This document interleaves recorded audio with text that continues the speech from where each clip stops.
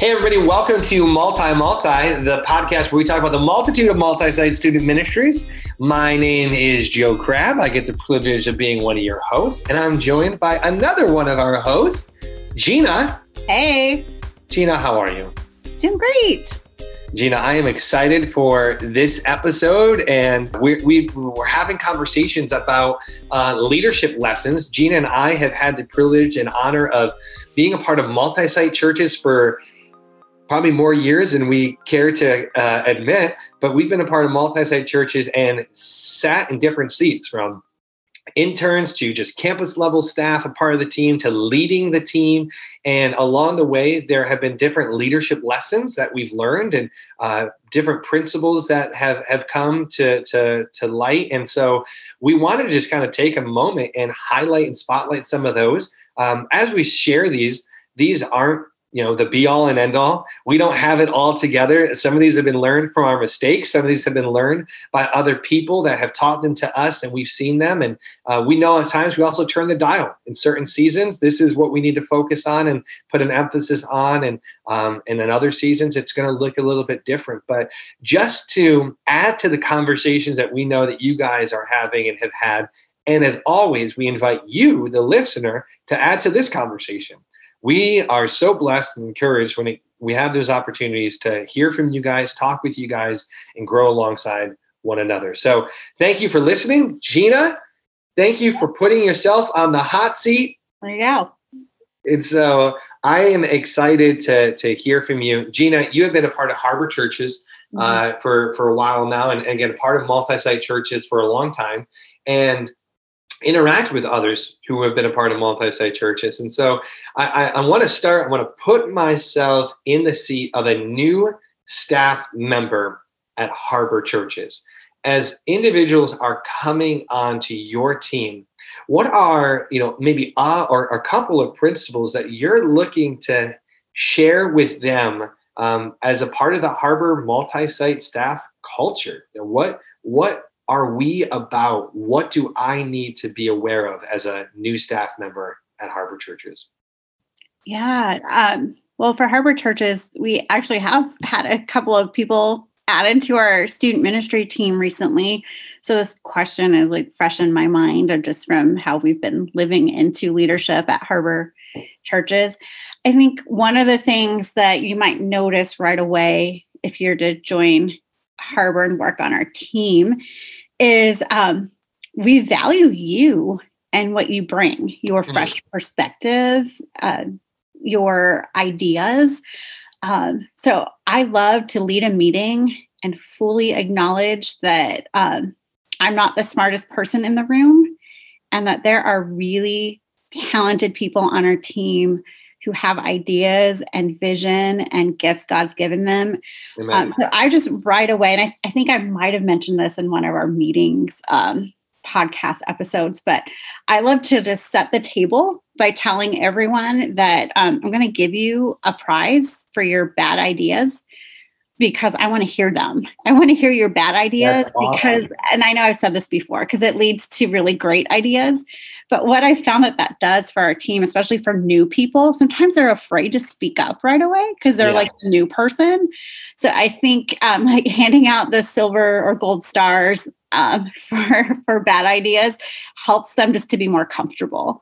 That, hey, you just be you, bring your ideas and thoughts to the table so that we can all learn and grow together. So I think that's a priority that you would find.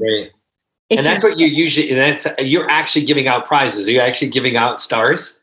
I have these little gold trophies that I've bought there's a store called Meijer if you live in the Michigan area. Yeah. So in their party aisle, they have these cute little trophies. But because we live in 2020, 2021 world where most of our meetings are virtual, I have an annoying little bell with a smiley face that I bring. That's awesome. Now, what you shared is, I think, principally something that everybody who is listening will agree with. Hey, you're on this team, you have value, and you're looking for ways. I love for a new staff member, you're looking for ways to kind of ease some of that awkwardness, some of that tension they might feel, and being able to share their ideas. What are some other practical things that you have looked to institute, whether they be in a meeting, outside of the meeting, and so on, that really champions individuals to share their voice or to speak into something, whether it's an innovative idea or contributing to something that you guys are already doing? I think creating that culture of being safe and being vulnerable, I think, is really important. But I think you had shared this in your episode that we did about leadership, is that you have to be a team. And if people don't feel like they're part of the team, they're probably less likely to contribute. Yeah. And for you to be able to share your ideas and your thoughts and to contribute to what we're doing, you have to be together. So if you're not having these regular rhythms of meeting, if you're not connecting with each other socially, one, having fun, and two, having work meetings, then you're going to miss those opportunities to really learn from each other. And then having just a regular time away, like a day away with your team where you can dream and you can plan and you can put it all on the whiteboard, I think is critical to creating a leadership culture where everyone's a contributor. So that's really important. Regular meetings, a day away, and fun times together. You've been in a lot of meetings, and I have as well. You've done a couple of those days aways. I know I've done that with my team. What is one or two things that, if I'm the leader and I'm listening to this, I should avoid in my meetings or in those days away, whether it's a practical thing or a principle thing?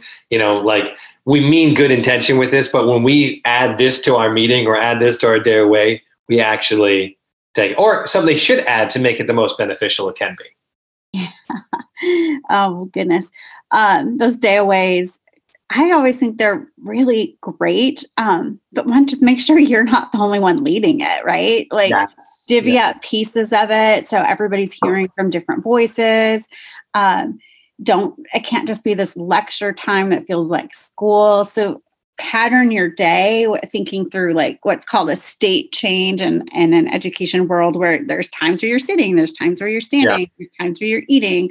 So just so that the day flows really well, have snacks, good food, things like that. I think the worst thing you could do is to plan a day away.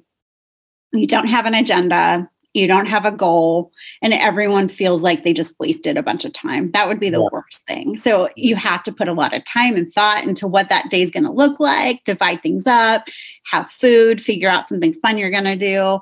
So plan it and plan it really well. Yeah. I think also communicating what individuals need to bring to that time early. If you can and communicate that agenda and so on, I think is huge.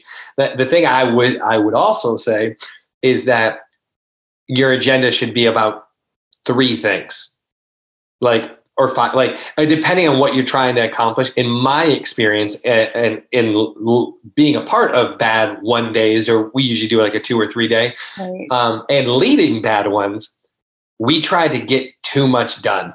Yeah. We tried to wait. And then you just feel like it'd be better for you as the leader, I think, if you only have like 3 things, but you got a 4th and a 5th in your mind. Mm-hmm. If you get to it, because if you get to those 3 things, great time. But if you have more time, great, add number 4, add number 5. But if you add 10 things and you get to 3, it's going to feel really inefficient. And there might be somebody who saw agenda item number 8 and is like, I really want to get to number 8. And as the day goes on, they get more and more anxious and tense because they're like, we're never going to get to number 8.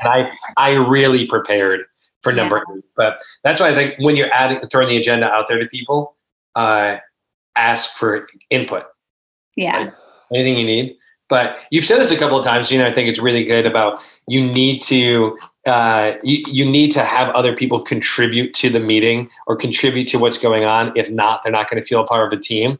I think that's true. Like, if you never get off the bench, you don't feel a part of the team. No one passes you the ball, you don't feel a part of the team. Right. You feel like you're a spectator. But Gina, I personally think that you are a great leader of leaders, with your staff, with your volunteer leaders. I think you're a great leader of leaders. I'd love for you to speak maybe directly towards individuals who sit in that leadership seat. Is there anything that you want to share, or a leadership principle that you learned throughout the years as you sat in that leadership seat that is just that would be of value for the listener, saying, whether I'm just the campus person, maybe I'm not in charge of the student ministry department, but that will help me better understand what that person goes through? Or just something that if I am that person, I need to be mindful of as I sit in that seat. Yeah. Here's something that I was thinking about is that I had a supervisor once who did a 10-minute video check-in with our campus staff every work day morning during the week. So we would start our day by logging on to a video kind of like Zoom. And this was pre-COVID. And the idea was that if we had a 5 or 10 minute video check-in every morning, it would lead to shorter, that these shorter meetings, more frequent meetings, would reduce the amount of unnecessary, super long meetings later. But the thing is that everybody hated this. Nobody wanted to get on video first thing in the morning, every morning. So the whole staff did not like it.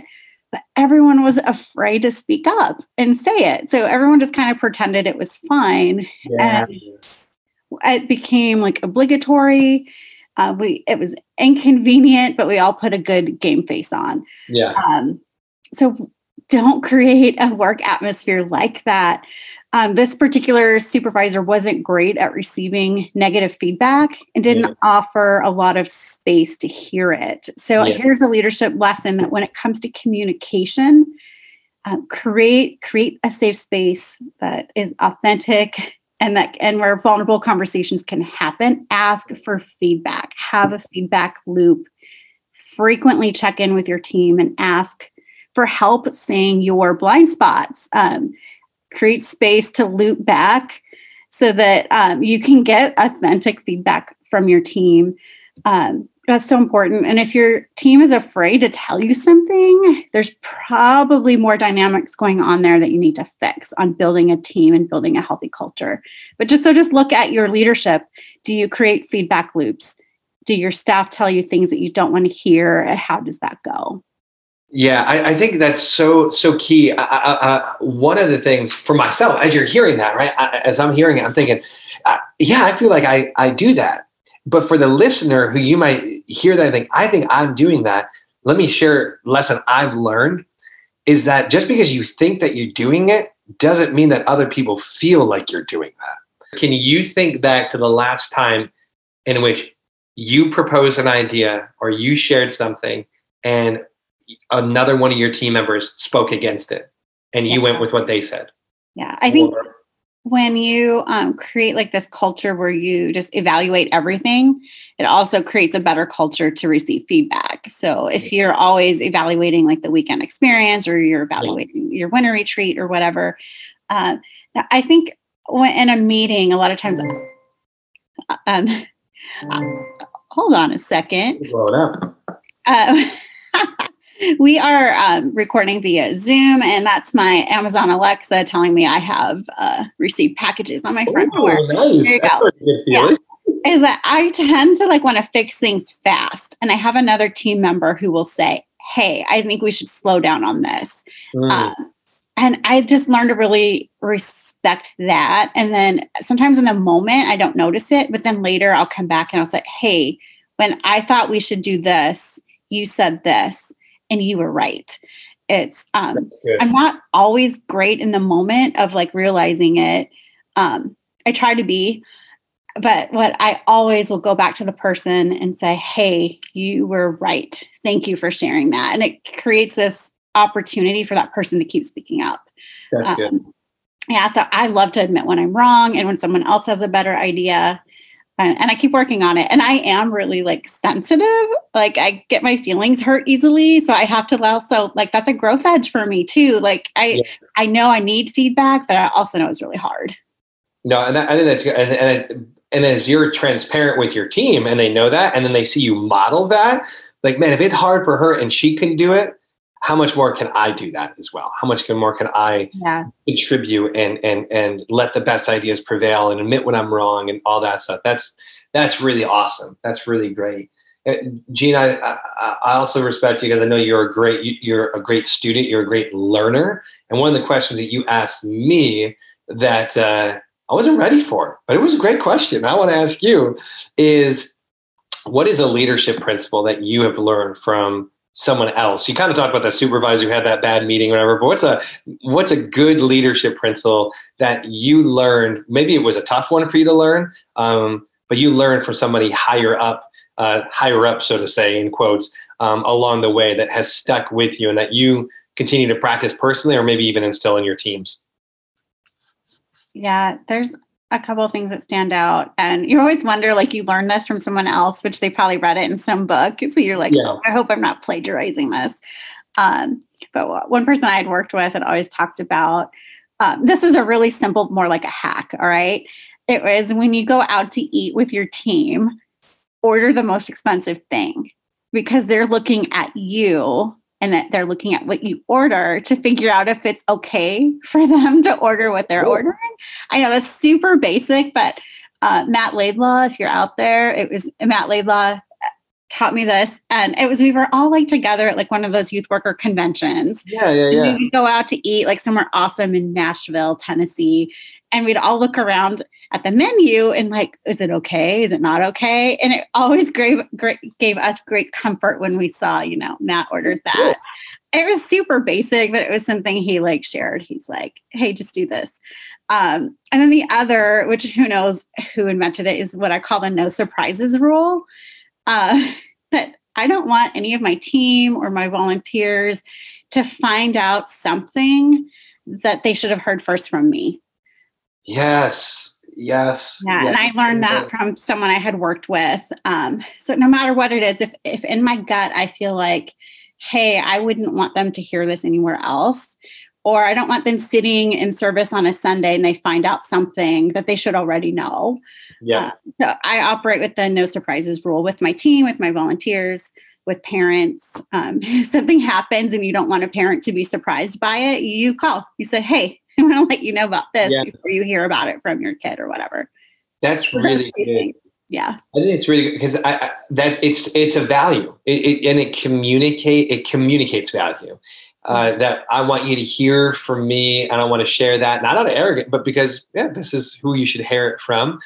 And that is difficult at times because there's been times within the organization I know I've had to tell my team, hey, I'm sorry, I didn't know. I found out when you found out. So because I think that's one of my frustrations at times is that that's a value I have, but that's not always a value that others that I serve alongside have.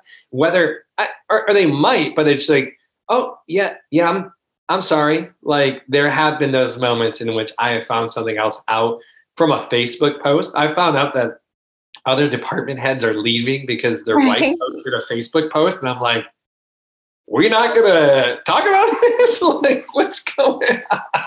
And I think especially the larger the organization gets, that happens. One of the running things that has happened when we've had our staff meeting, our once a month, all of our staff from across the campuses get together and they give a staff update of like new staff and or if you've shifted from one role to another. And sometimes I'll get that text from somebody being like, hey, did you know that so-and-so's doing this now? I didn't realize that. They moved campuses or they moved departments. I'm like, but that is a good. I really, really, really like that one, Gina. Last one I'll have you share before we wrap, and that is this is actually another one that you asked me, and I think it's very valuable, especially considering the year 2020, 2021 that we've been serving in, and that is, what's a principle that you utilize or that helps you stay encouraged personally, knowing as you go through the hardships of ministry, the frustrations of ministry, the difficult circumstances, people not believing the best, communication not being clear, all those frustrations, those happiness. You've been in student ministry for a long time. What keeps you going, and what encouragement do you have for those listening? Yeah, people say this a lot, and it's an easy one to pretend, but you have to lead yourself first and take care of your own spiritual health first. And it's easy to fake and pretend. So create spaces where people are going to ask you tough questions, or like have those accountable relationships in your life, people you trust, people you can be real with. Because I know the times where I've handled things really, really well came from a time where I was spiritually mature, operating with wisdom and the fruit of the Spirit, and times that were really hard, or maybe I reacted in a way that wasn't helpful, or generally like because you were tired and you weren't emotionally healthy, and you learn along the way what it looks like when you're operating in health and what it looks like when you're leading from a place of unhealth. And if you want to keep going and you don't want to burn out and you want to bring your best you to the table that really honors the Lord, is you've got to come from a place of spiritual health. That's really good. That's really, really, really good. What are some of the things maybe practically that you've been putting in this season in particular to mind that and to remain spiritually healthy? Yeah. When healthy friendships and a lot of times people that you don't work with, that you can be very genuine with. Yeah. I love my worship playlist, like Spotify with a good worship playlist. Amen. It's just, it gets in your head. It helps your mood. Opening up scripture, you're like, wait, how did you know, God, that that's what I needed today? Those are some practices that have been really, really helpful for me. And then getting outside, something about looking up. You're like, hey, God made this. Look at the sky, look at the stars, and this reminder that God is really in control and He has your back. That's really good. That's really, Gina, I appreciate that. And I think it's so fitting that that's where you ended at, is that need for authenticity and being real. And because, I mean, as we know, as our friend Craig Groeschel says, be yourself. People would rather follow a leader who is always real rather than a leader who is always right. You just looked that up. But no, in sincerity, I do. Gina, this is great. And I know for those who are listening, and we talked about it in the last podcast, we talk about it every podcast, having those healthy friendships is great. And that's what I love about the community that has come from having this podcast and being able to spend time with one another, Gina, being able to, every time Gina and I talk with one another, even before we record, I feel like the first 20 or so minutes is a therapy session of like, hey, what's going on in your world? So, which is but it's beneficial. It's just, it anchors you and it helps you and it speaks truth against those lies. And so if you're listening to this, maybe you're in a tough season and you just need to reach out and talk to someone. Gina and I are always here. We're not in your world, but we get your world. And so any encouragement that we can be, and we can't thank you guys enough for the encouragement that you have been to us. We truly mean it when we say we want to hear from you.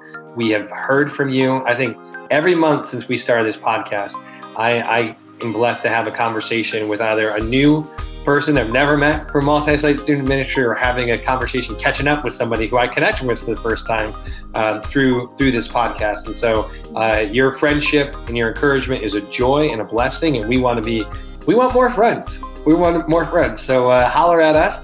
This has been an encouragement to you guys. Please share it with others. Share it with your team. And again, we're grateful to be able to learn from you guys, and we thank you for listening. So until next time, bye.